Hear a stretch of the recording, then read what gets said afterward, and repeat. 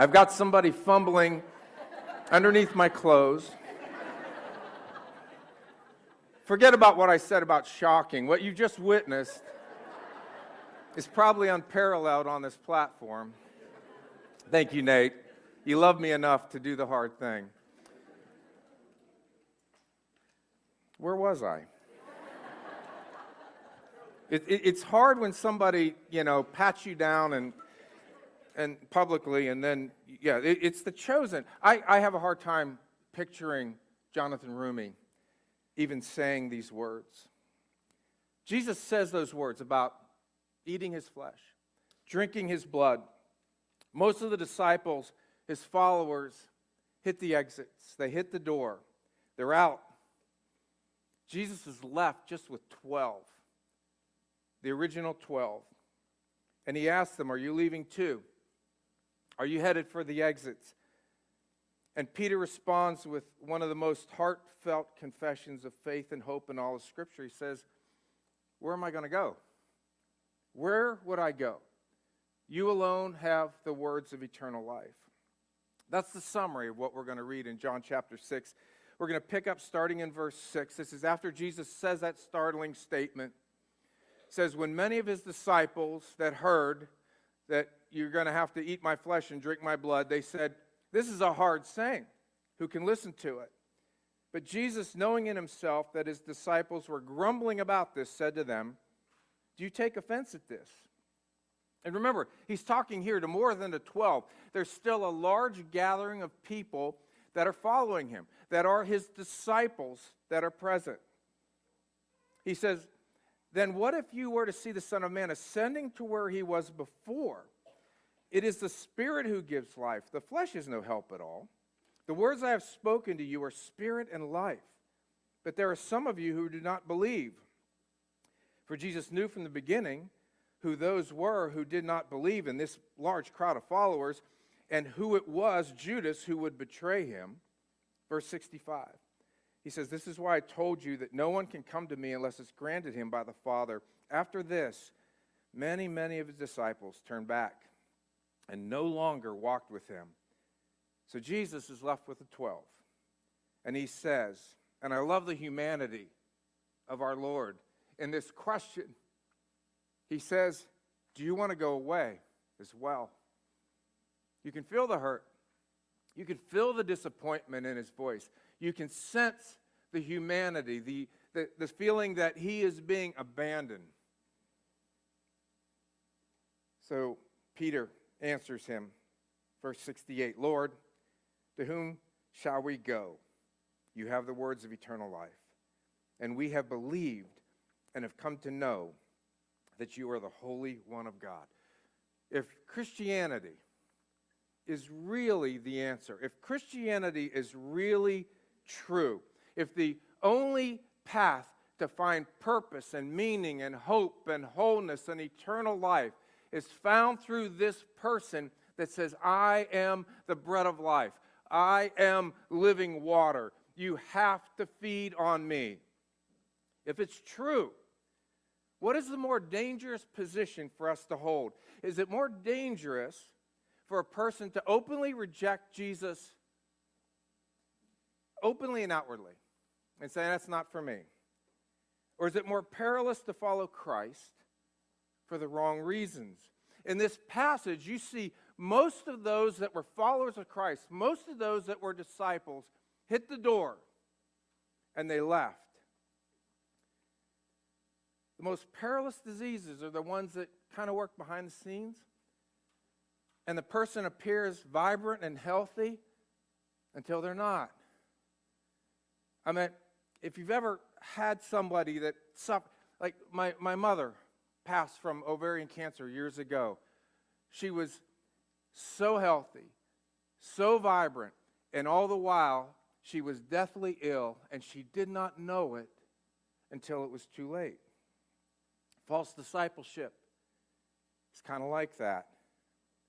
It works under the surface of what appears to be spiritual health until it surfaces and everything comes crashing to the ground. Over and over in Scripture, Jesus spends a lot of time on this issue of you got to know why you're following me. You need to follow me for the right reasons. He spends a lot of time on false discipleship. There's a parable of the 10 bridesmaids. On the outside, all 10 look exactly the same. They're all enthusiastic. They're all in the right place. But in reality, only 5 are ready for the bridegroom, and 5 are completely unprepared. And in the end, the 5 that aren't ready are rejected. There's a parable of the 2 houses. Both houses look exactly the same from the ground up. The only difference is what they're built on. What is their foundation? One is built on the rock, the other is on sand. When the storms of life hit, one stands, one falls. Jesus tells the story of the parable of the sower. 4 types of soil. The soil represents our hearts. The seeds that are sown represent the gospel, the word of God. All 4 have germination. The intended plant kind of springs up from the ground, but in the end, there's only one that produces a harvest. And then maybe the most troubling, at the end of the Sermon on the Mount, Jesus says, he starts talking and teaching about the last day, about the judgment day. And he said there'll be pastors and teachers that will come before him on that day and be totally surprised they're not in. They're out. And they'll say, Lord, Lord, didn't we do all these things? Didn't we cast out demons? Didn't we perform miracles? Didn't we heal the sick? We did all these things in your name. These are Christian leaders. And Jesus will say to them, depart from me. I never knew you. You were never mine. You never belonged to me. So, according to Jesus, it's much more perilous to be following him for the wrong reasons, to be a false disciple, than it is to be a non-Christian. And why? Because somebody that honestly rejects Jesus can more easily pursue repentance, but somebody that thinks they've got it all together, they have all the answers, it's really, really difficult for them to surrender, to come to saving faith. And we, the church, spend an awful lot of time, not this church, but the church at large, a lot of time and energy on those that seemingly used to be authentic disciples. We study them. We analyze them. We create separate categories for them, or maybe they create some categories from themselves. You might have heard of the term deconstruction. There's all kinds of books and articles and blogs written on people that grew up in the church, and now they're deconstructing their faith. They're disappointed in the church.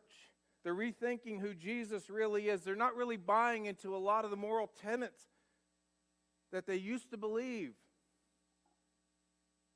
There's a newer term called exvangelical. I used to be evangelical, but now I'm not. And the common denominator seems to be the church disappointed them or hurt them.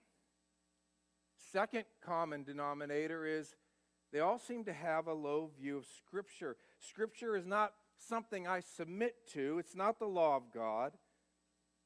And by the way, 100% of us in this room today are not perfect. We are imperfect people.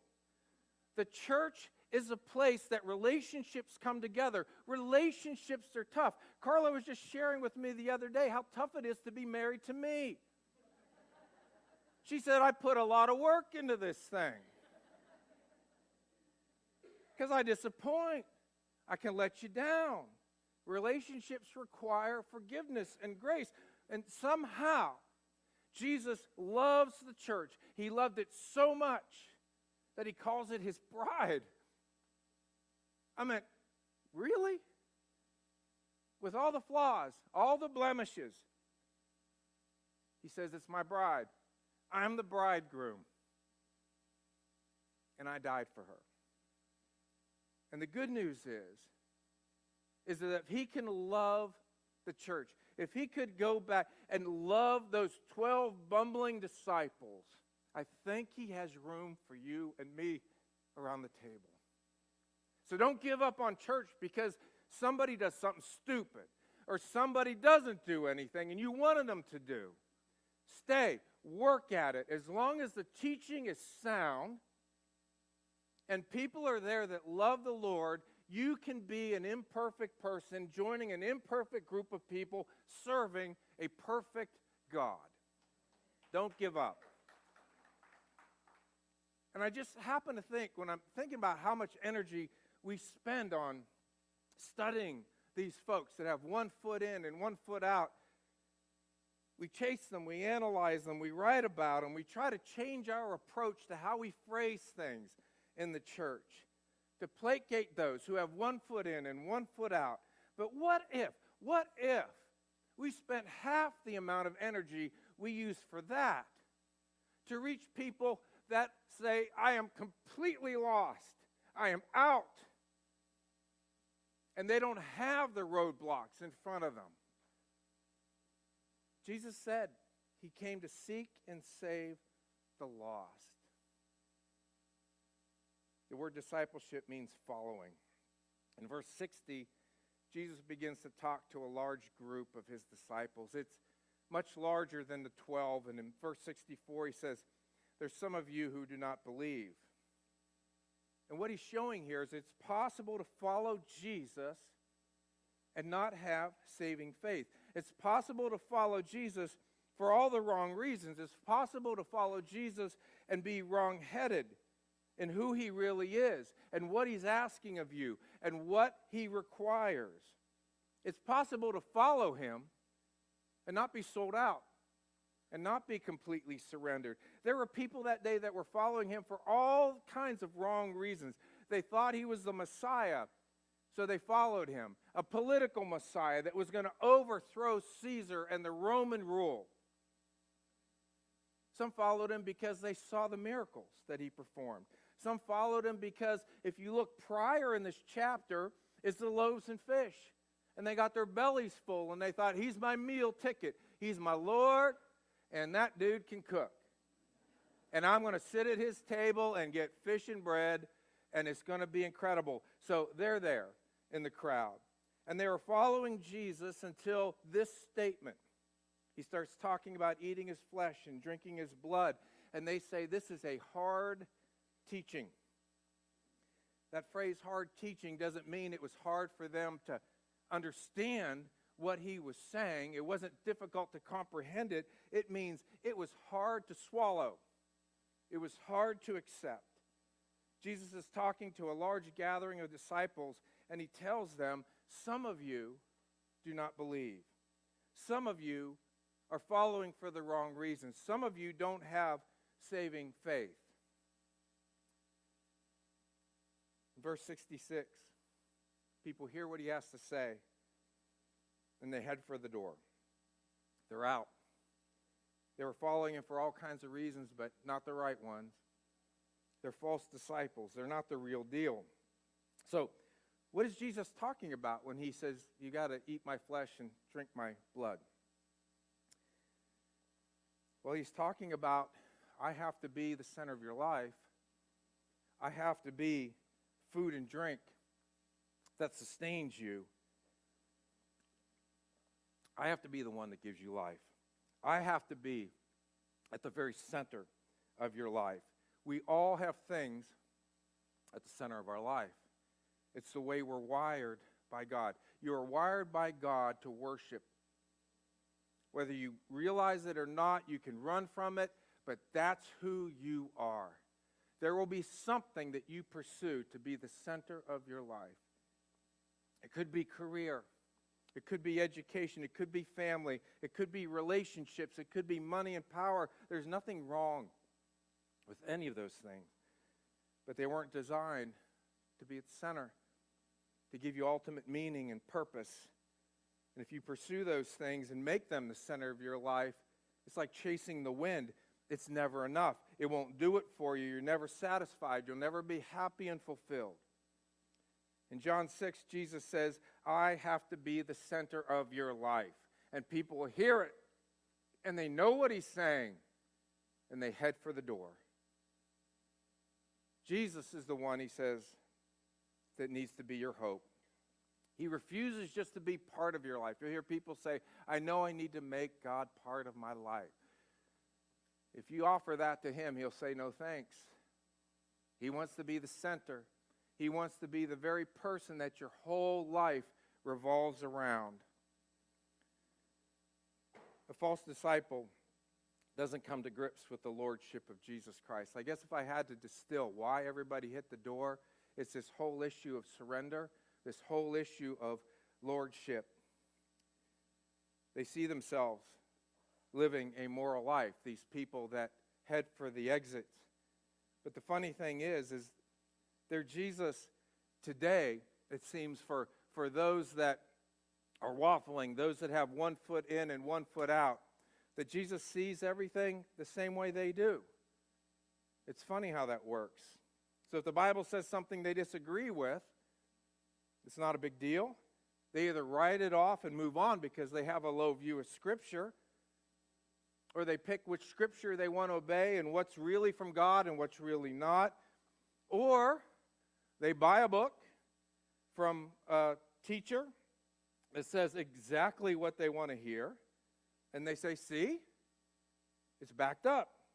They say prayers, they might attend church, but they have never wrestled with the lordship of Christ. He's not preeminent. He's not the center of their life.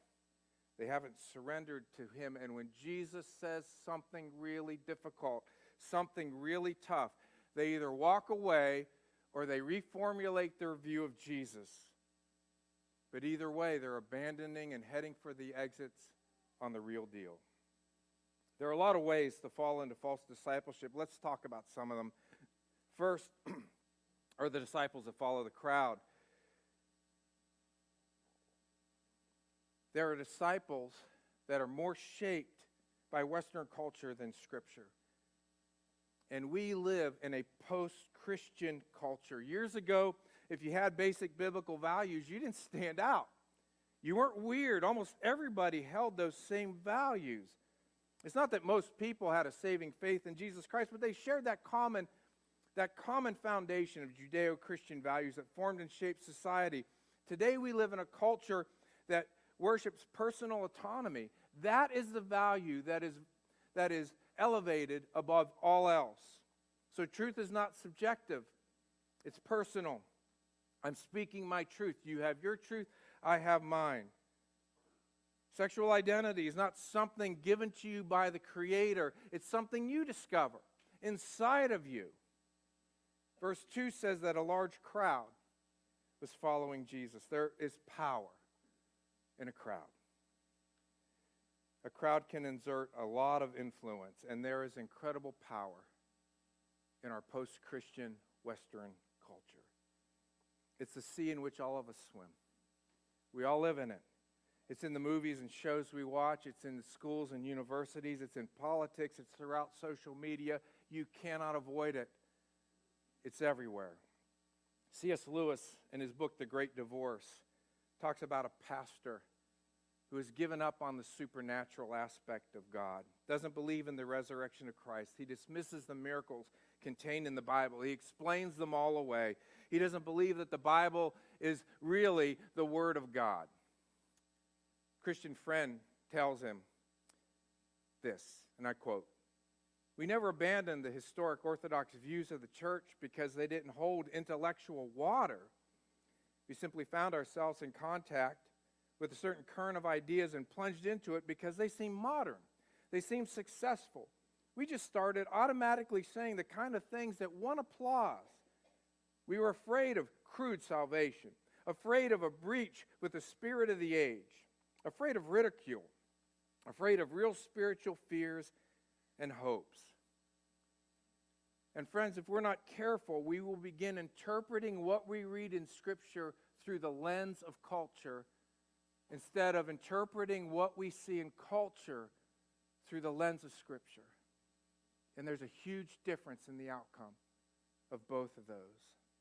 Second kind of false discipleship happens when people have a transactional relationship with Jesus. They follow him for the miracles. They follow him for what they think he can do. In verse 26, Jesus says, "You followed because I gave you bread." He's talking to those that were there for the loaves and the fish. And honestly, we're all tempted to do that. We're all tempted to make our relationship with Jesus transactional. If I do this for you, God, then you will do this for me, right? Because that's how I would do it. And if I live a good life, well then, God, you owe me a good life. When I was pastor in Edmonds, Washington, there's an older woman that was well loved in the church. She was faithful, volunteered, had a lot of friends and connections in that place. Her only son died in an avalanche. And in the Pacific Northwest, a lot of people head out in the mountains. You mountain climb, you climb, whatever it is. And it's rare, but it happens. And I guarantee you're not going to die of an avalanche in Indiana. That is one thing I can guarantee will never happen to you. But unfortunately, it happened to her through her son. And the church reached out to her because she disappeared after that happened. And so they reached out, as the body of Christ should, in her moment of grief, and said, we love you, we're praying for you, we miss you. And she said, I'm never coming back. Because how could God do that to my son? How could God take my son away from me? She never came back. And I'm not in judgment. I lost both my parents in their early 50s when they were in their early 50s. I get it. Something tragic happens and we say, how could God do that? How could he have allowed that to happen? I wouldn't treat me that way. If I was God, I wouldn't have done that to me. I wouldn't have done that to anybody. How can he do it? We don't have time to get into the sovereignty of God, but just let me say this. And Carl and Val have a marriage conference coming up, and I'd highly encourage you to attend that. They don't fight like Carl and me. Val doesn't have to really work at being with Carl like Carla does for me. But any relationship that is defined by, I wouldn't treat me that way, is doomed for failure. I tried that early on in my marriage. Carla would say something, she wouldn't say something. She would do something, she wouldn't do something. And I would be crushed, I would be disappointed, because I would say, I would not have done that. I would have said this. I wouldn't have behaved that way. I wouldn't have treated me that way. And you know, if that's your standard for God, it will doom that relationship like it will your marriage or any other friendship, any relationship that you have. With God as in a marriage, it's a covenantal relationship, not a contractual one. You see, in a covenant, the relationship is based on commitment and trust. And in contractual relationship, it's based on what I get out of it. I'll do my part, you do yours. You meet my expectations, I'll meet yours. Third false discipleship is one that is based on being right. And here's what I mean by that. I have friends in the church on both sides of the spectrum, conservative and progressive. They take a lot of joy in being right. They love to read and study. There's nothing wrong with that. But what happens is they find themselves in a spot where they've got it all figured out. I mean, if you read Genesis through Revelation and you get it all and you understand it, come see me. I mean, if there's nothing in there that ticks you off, nothing in there that you said, I don't know why God did that. I mean, you're better than me. But there are folks that they've got it all figured out. It's like a German scientist. They approach their faith and they've got an answer for everything. And here's how you can tell if you're drifting into that false kind of discipleship. Is because people that don't know Jesus won't have anything to do with you. Because they can sniff it out. This gal thinks she knows everything. This gal thinks that, or guy, that he's got it all together. And obviously I don't.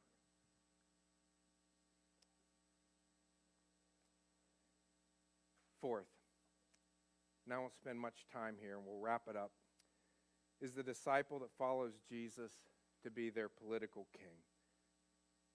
I wasn't going to talk about this because we're in an election year, but I have to because the text does. John chapter 6, there are a lot of people in that crowd that day that were there because they wanted to see Jesus in Pilate's throne.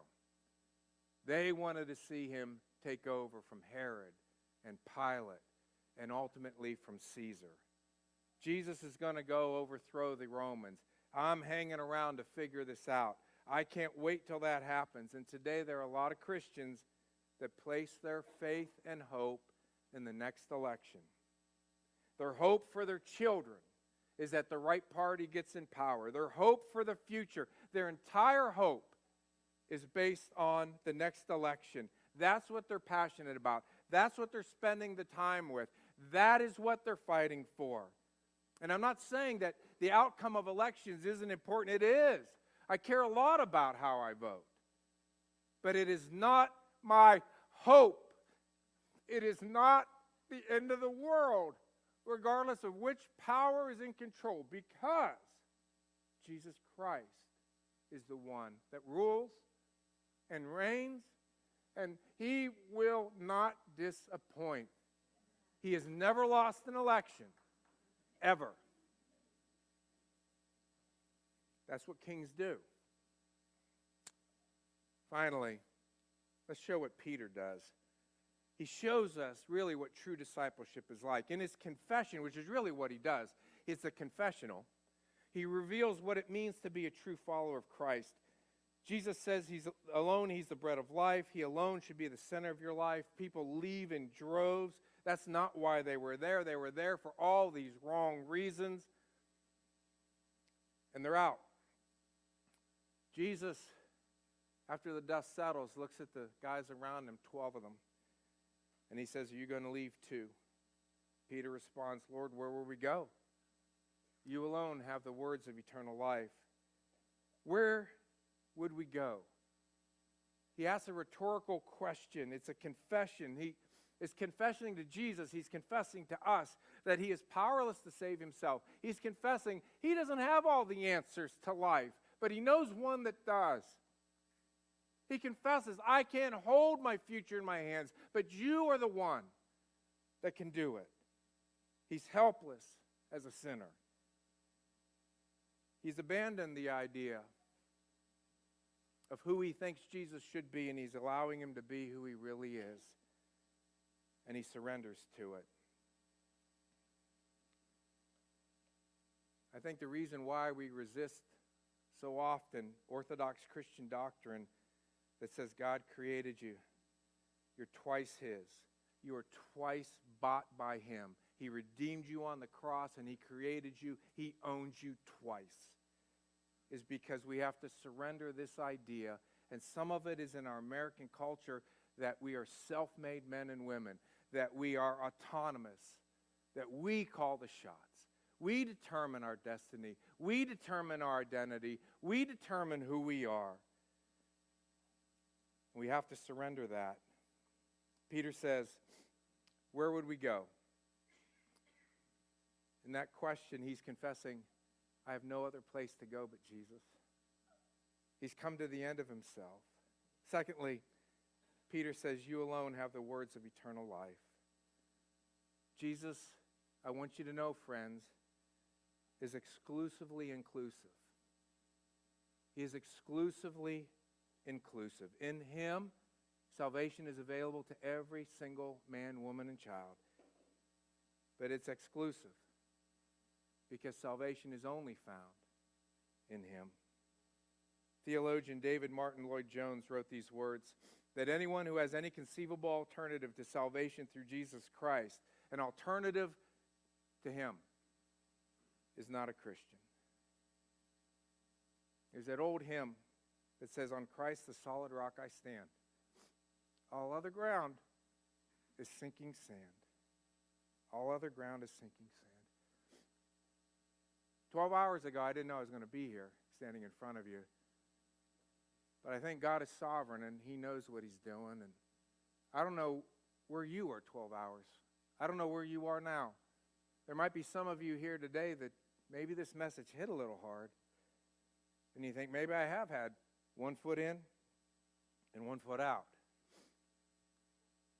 And Jesus is asking, are you ready to surrender? Are you ready for me to be your food and your drink?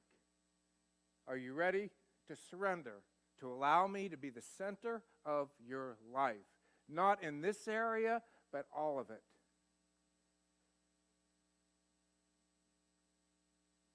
And he's asking you. And maybe you, like Peter, would say, I don't know where else I would go. I don't know who can provide me the answers that I need except by you.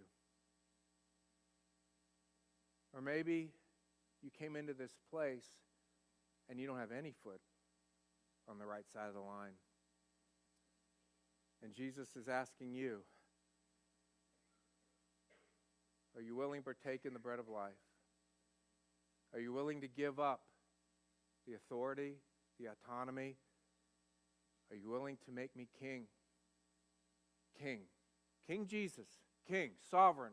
Lord. Master. Savior. Are you ready? This is your moment. This is your time. As the worship team comes, we've got folks over there that would be glad to pray with you. You can settle this thing in your seat if you want to. And I think the common denominator between whether you got one foot in or no foot in is Jesus is asking you the same thing. Are you willing to completely surrender? To take the hands off your life and allow Him to see what He can do, to give you hope and purpose and joy, and enter into a real relationship with someone you will wrestle with, that you will work with, that you might not agree with every single thing, but you're going to trust Him that He is right, and you walk by faith. We sang, "Great is thy faithfulness." He's the only one that changes not. He's the only one that His compassions, they fail not. Pray with me, church. Would you stand?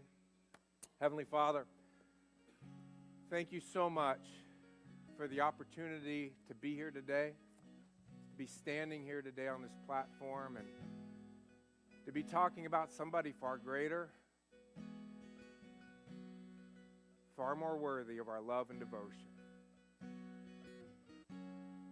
May every single person that walks out of here today have that same confession as Peter.